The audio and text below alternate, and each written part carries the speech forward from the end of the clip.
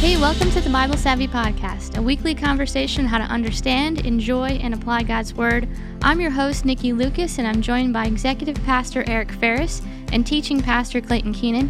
Thanks for joining us. We're going to jump right into it today. Eric is our comma guy this time. So, Eric, can you tell us what passage we're looking at today? Yes, I can. Comma guy today, Exodus chapter 23.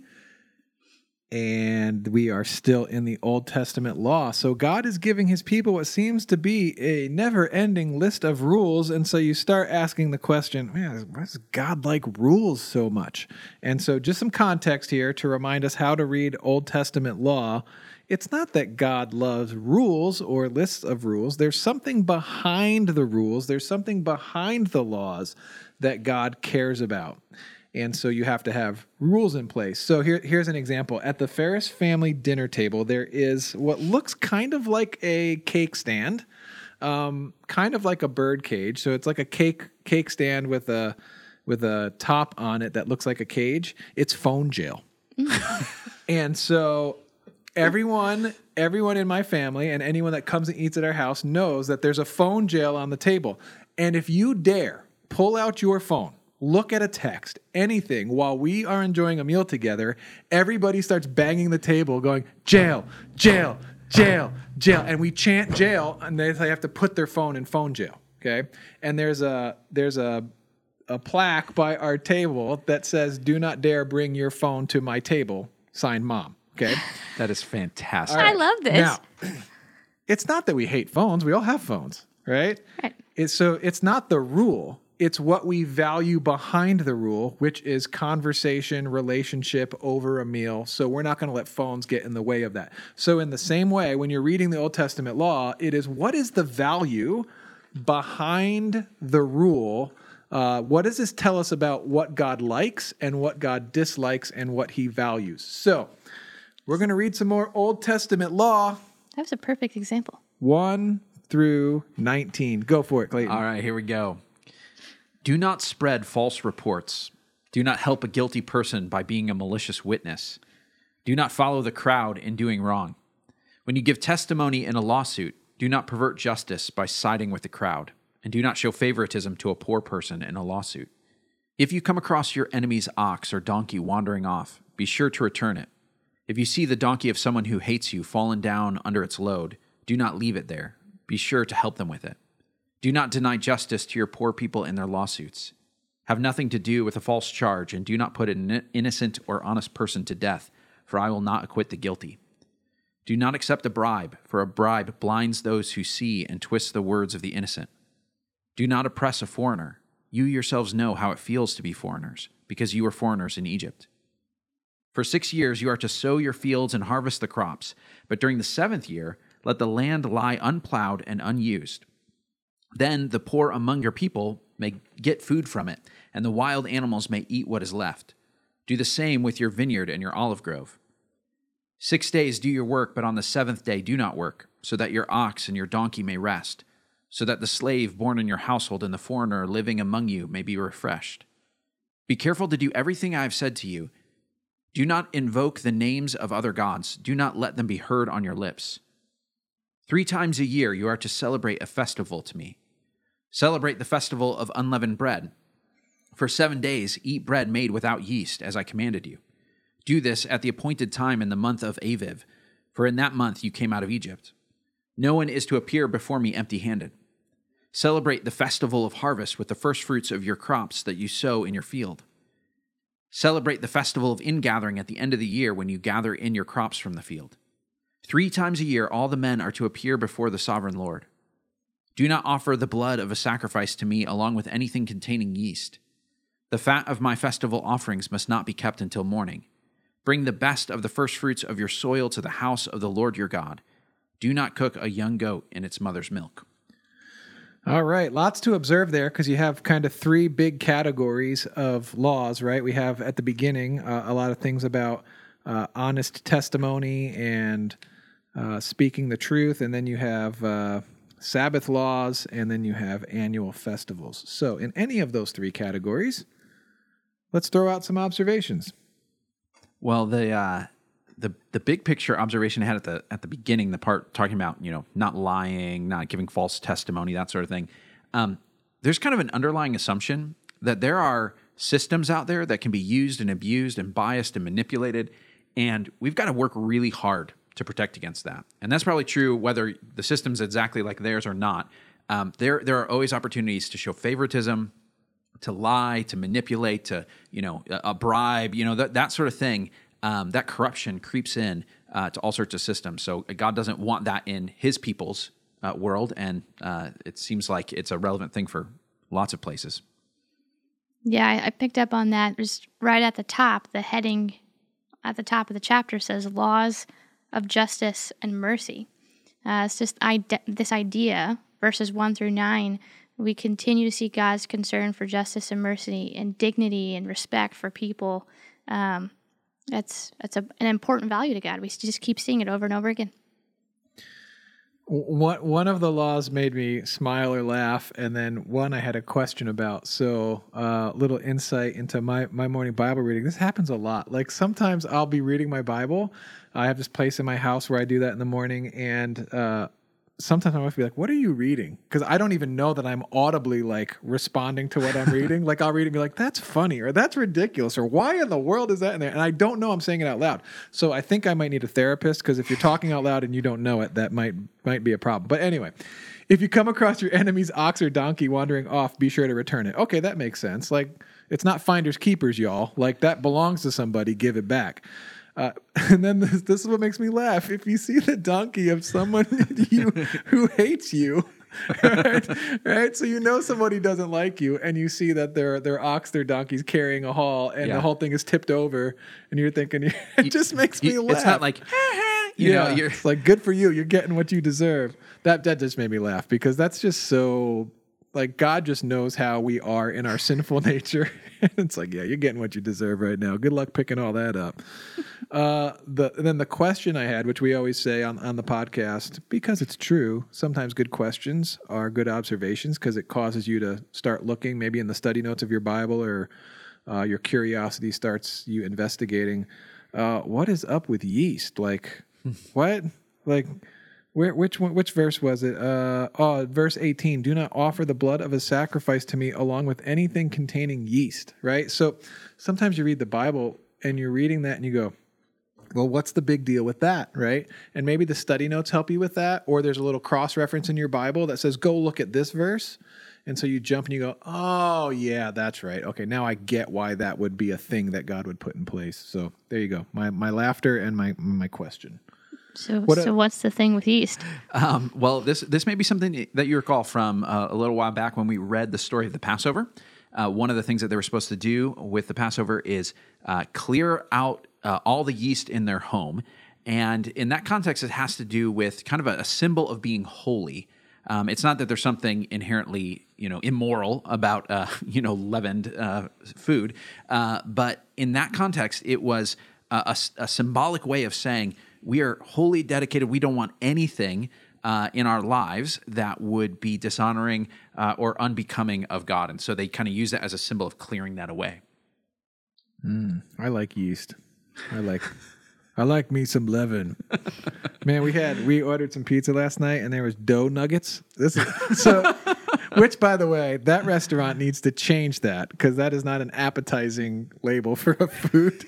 Yeah, I'd like some dough nuggets, please. But what really made me laugh is my wife was on the phone ordering, and I couldn't stop laughing because I heard her ask the person taking the order, "What are dough nuggets?" And I was thinking to myself, how do you answer that question without saying they're nuggets made of dough? So my wife and I got a good laugh about that. But she did get a more, in her defense, she got a really good answer, and we ended up ordering them because garlic and Parmesan cheese on them. And so it was actually a good question. It's a winner. I love you, Deanne. I love you a lot. I commended you in the last episode, so now I'm laughing in this episode. It all balances out. Dough nuggets. The one thing that I noticed that really stuck out to me was the section on the festivals.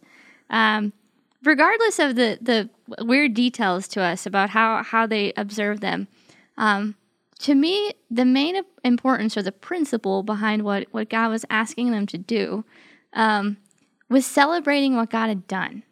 So, for instance, like with the festival of unleavened bread, God tells them to celebrate it in a certain month because that's the month that God brought all the Israelites out of Egypt. And so I felt like that made sense because like we often celebrate things in that way by remembering or by recounting something that happened. So like you remember a birth, it's a birthday, a marriage, a job, a successful project, healing from sickness. Even in death, you often celebrate someone's life by remembering the special ways that they impacted the world around them. And so for me, with these festivals, God wanted the Israelites to remember and celebrate his provision for them. Yeah, there's something really good about pausing and intentionally remembering and celebrating something. This is the whole act of doing it, right? So it looks like these festivals, right? There's rules about how to prepare for them and how to do them because it's one of those things where you're saying we're going to set aside some intentionality and some time to do these things. It's not unlike any like you just gave some examples, but it's like when we come to like a Christmas Eve service, I'll just use that because that's the most recent thing about gathering at church, which is kind of festival-ish, right? Like Christmas is a big deal. And just the whole act, like when my kids put on their Christmas clothes and we get in the car and we drive to the church and it's a candlelight service, like all of the details around how we prepare and do that very simple thing it elevates it to a level of importance that it needs to be at.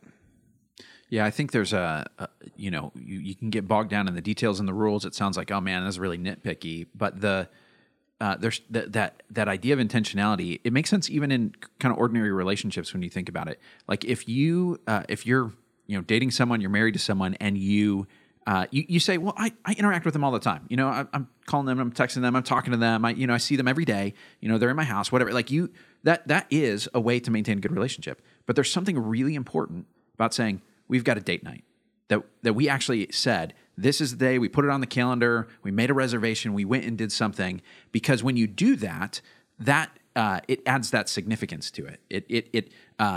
It might take a lot of planning and work and details, but that says, I really do love you and I want to reinforce this relationship. Yeah, if you don't carve out the time to do that, it's unlikely to happen, right? Dee and I have never been good at setting a date night. But what we have always had, my day off has always been Friday, so it's date day. And we very intentionally just spend the whole day together, whether it's running errands or going to the store. And we really like date day. And it normally ends up being like, we have lunch together. And if for some reason we don't get a few of those Fridays in a row, we both notice it. This is interesting. You have the Sabbath laws, right? Work for 6 days, rest a day. Or the festivals. Take some time during certain points in the year to very intentionally do these things, to celebrate and remember these things. So in church world, right, like liturgical calendar stuff, you have the season of Lent that leads up to Easter. You have the season of Advent that leads up to Christmas. And those are lots of Christians do very intentional things during those seasons and on the actual days of Easter and Christmas. But Sabbath is interesting. I wonder how many people listening to this podcast actually make an intentional effort to pause the rhythm of life for a day every week, to rest, to think about God, to worship God, because it's so easy to just put that in the category of like, that's an antiquated Old Testament law. Like I don't have to live by that. But it's kind of like your date night analogy. If you don't do it, you know what happens? Life and busyness and stress and everything just floods in and crowds out God. I love how Jesus, when he's having these debates about the Sabbath with religious teachers in his day, one of his lines is, "Sabbath was made for people. People weren't made for the Sabbath." So there is a way that can become legalistic and rule following. But the first truth of this is a gift. Like this was made for people. Like this is a life-giving. This like helps you be a better person when you do this. There is something like of all the rules in the Bible that you might not want to follow, this should be the last one. The one where it says, don't work. Just have a day of rest. Enjoy it. Like most of us are begging for that to say, no, actually you get to do this. I heard a really interesting insight about this when you think about Israel being freed slaves. The idea that they would now have it 1 day a week where they did not work. Like, who gets to stop working when it's not the slave, right? So for them to say every single week, we get to stop doing that. And anybody who's working for us does that. And all of our animals do that. Like, the entire community says, we take a breath, we rest, we don't always have to be working. Like, that's really good news. Yeah, and you think about that too in the context of all their culture. They were the only ones that were doing that. So when other people saw it, they were like, well, what is it about that people? Why do they do that? That causes people to ask questions. Yeah, it might seem weird or abnormal. I promise you, if you come into my house on a Sunday afternoon, it might seem weird and abnormal. If you're the kind of person that's always on the go and always needs to be doing something, if you come into my house on a Sunday afternoon, you will find a group of people that you think are unbelievably lazy. Because, man, we have for years, man, we just shut it down, right? There is nothing planned on a Sunday afternoon. I just lost the thought. Clayton, you were saying something and I just lost it because then Nikki said something. No, you said something really good and then, I lost it. You can't lose thoughts on a podcast. It's dough nuggets. That's the thought. Let's press pause. No, don't hit pause. Here it comes. Let's talk about Sabbath. Let's just talk about Sabbath some more. Yeah. 6 days of work, 1 day of rest. And some people would say, well, must be nice. That would be a luxury in my life. But what if we took it out of the category of like an optional luxury and actually took God at his word that there's something life-giving about that rhythm and rhythms in life? And let's just talk also about the difficulty of depending on what your job is, right? Because different people have different rhythms in their job. And so for me, obviously, we all work at a church, right? And so we're actually all required.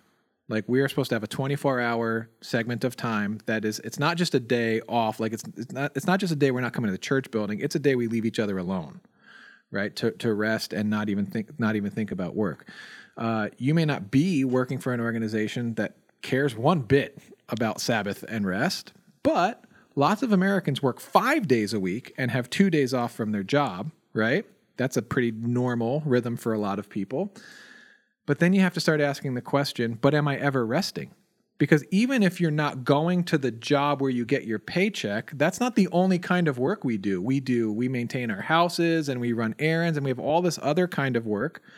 And I had this conversation a while back with my wife because my wife's work is she runs our household, the finances of our household, the schedule of our household, the kids. Like, my wife is running the household. Well, when does that work ever stop? Right? So I come home from work, let's say at 5 o'clock, and we eat dinner. In my brain, my work is done. But my wife still might be doing laundry or taking care of the finances or working on a spreadsheet. And if she's not careful, you could look at her and say, like, in a derogatory way, someone might say, well, you don't work. But I would say try saying that to her work never ends. And if she's not intentional, she'll never have a Sabbath either. Mm-hmm. Right? So I just rambled on for a while, but let's talk about this for a few minutes. Yeah. So this may seem unrelated at first, but I don't think it is. So the verse right after the Sabbath verse is there. It says, do not invoke the names of other gods. Do not let them be heard on your list. Now, a lot of these laws, it feels like they're a little bit random. They're not all like tightly organized. So that might feel like a change of subject, but I wonder if it really is. When people would like, if you invoke the name of your gods, we're like, well, I'm not worshiping some idol or whatever, but we do appeal to things that say this requires me to do something. So if we say my workplace, like the productivity, the bottom line requires me to do this. My kids, I gotta, you know what? Instead of having a day off, we're gonna run them around to all sorts of activities and sports and whatever, and it's a ton of work. Whatever it is, like you say, because this thing is so important, I must keep going. And so we invoke those things almost as an excuse of like, well, yeah, I would love to have a day off, but I got to do this. And so we're serving that thing. It's become our God. It's telling us what we must do, and that's part of the reason we can't stop. The liberating thing about having God be the only God you serve is that He says, I can handle this. I can take care of this. I'm not a slave driver. I'm not a taskmaster. You get a day off. Yeah, even the verse right before that where he says, be careful to do everything that I have told you to do. If you look at it in that sense of resting in him and taking a break, it's no different than we'll say in these date nights. If you guys aren't careful, right, to spend intentional time with your person, then...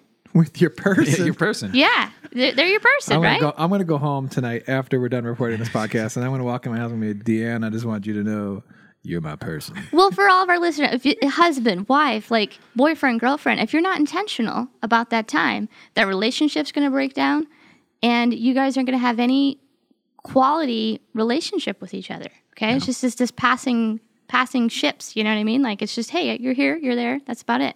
Same thing with God.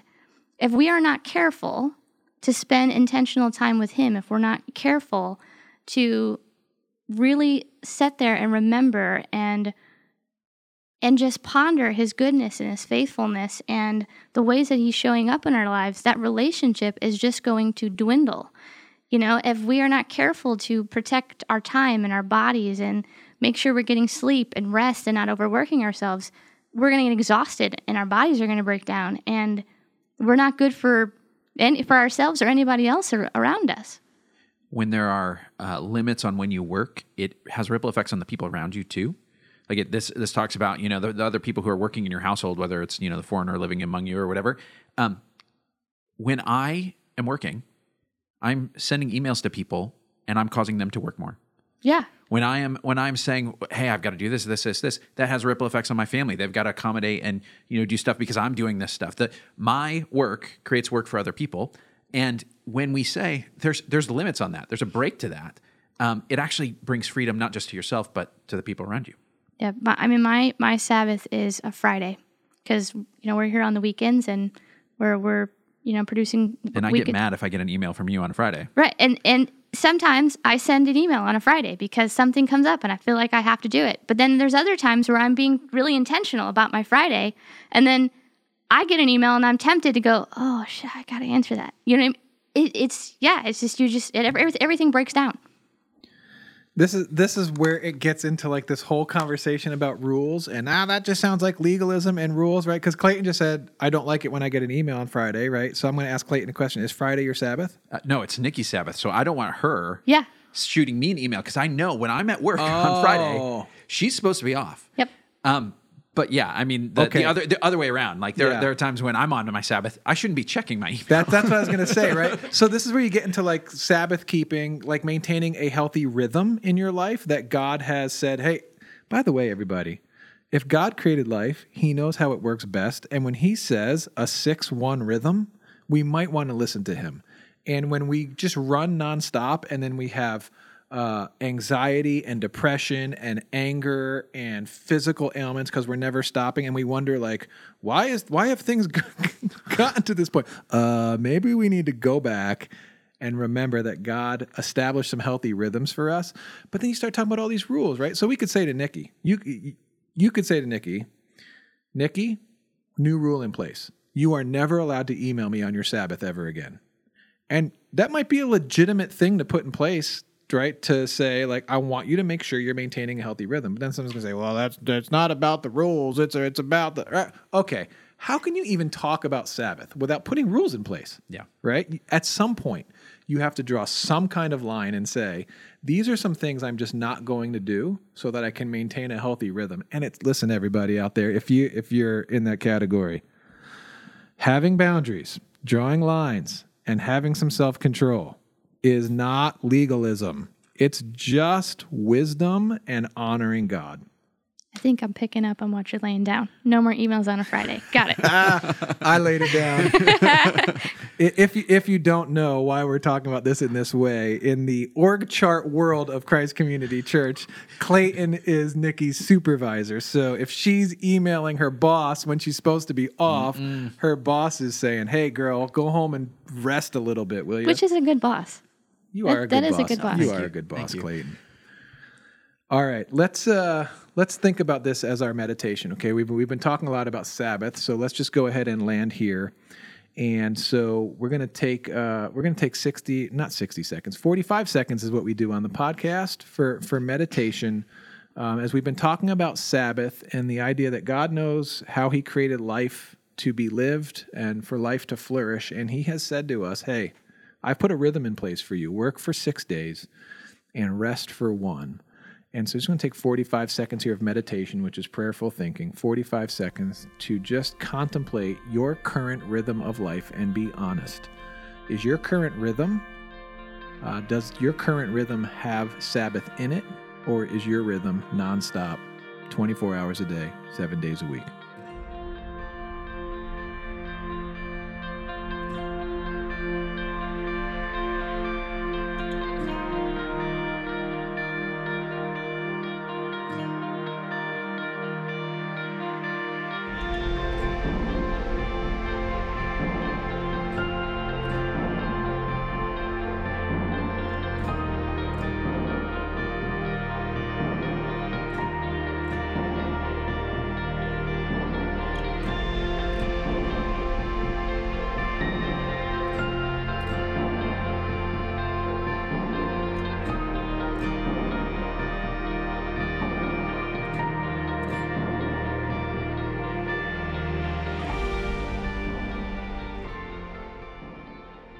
All right, so we've talked about Old Testament law context, made some observations, landed on Sabbath as our message, and meditated on that. And so now we're to application. What do you guys got?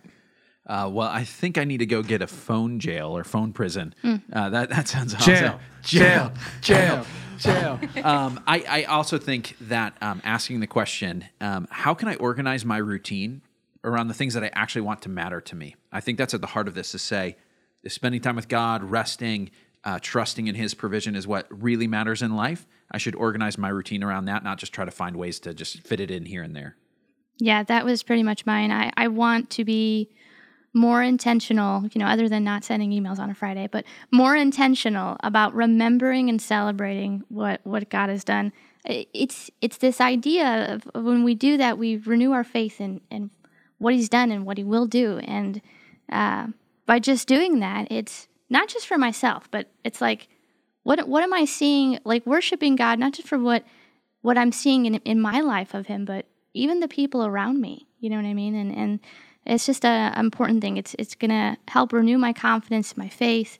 It's going to be renewed and deepened. And so I think we often call that practice worship. So it's spending intentional time in worshiping God. Yeah, my application is one word: stop. And now I'm going to go into complete pastor mode. You guys ready? Yes. I'm about to go pastor mode on all of y'all out there in podcast land. All right, stop. Think about the annual festivals. Stop what you're doing at certain times of year and celebrate what God has done. You stop what you're doing and you very intentionally make certain preparations. You go to a place, you do a certain thing. Sabbath, stop. Stop working, slow down, think about God, and rest. At some point, y'all, we got to stop.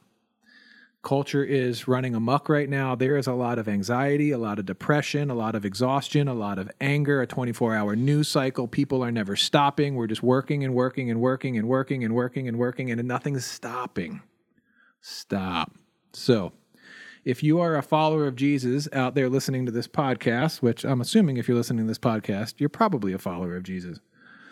Can I just say, as a pastor who loves you, stop once a week and worship at church. Now listen, I know as soon as I say that, you're saying, you mean in person? I might be saying that, so let me just offer this.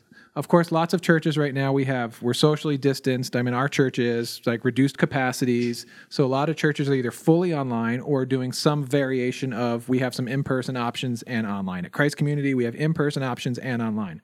I'm not saying worshiping online is bad, but can we all just be honest for a second?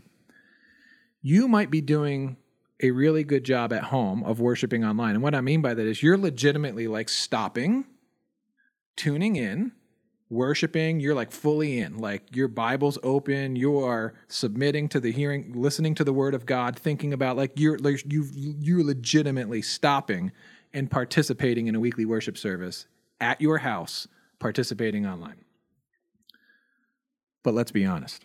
We all have tendencies to kind of slide into some laziness, right? For some of us out there, a healthy suggestion might be, if you have found yourself isolating and just kind of sliding into never stopping and actually worshiping, actually go through the effort of showering, putting on your clothes, getting in your car, driving to a church building, and worshiping with the other believers. Now, I'm not trying to guilt trip anyone into saying like in person is better than online. That's not what I'm saying. I am saying that some of us need to be honest enough to say, for me to put a healthy rhythm in my life, I might need to go through all of the whole physical exercise of actually driving to a church campus. And the whole act is an act of worship, because what you're saying is I'm going to honor God by doing this whole rhythm thing. Yeah, that's a lot to think about. That's good stuff to think about, guys. Well, friends, thank you for joining us today. We hope that we gave you a lot to think about and to consider as you head into this next week. We hope you'll join us next Monday. In the meantime, if you are not following along with the reading plan, check out BibleSavvy.com to download it and start reading along. Don't forget to subscribe on whatever platform you're listening on. Tell your friends, and we'll talk to you next week.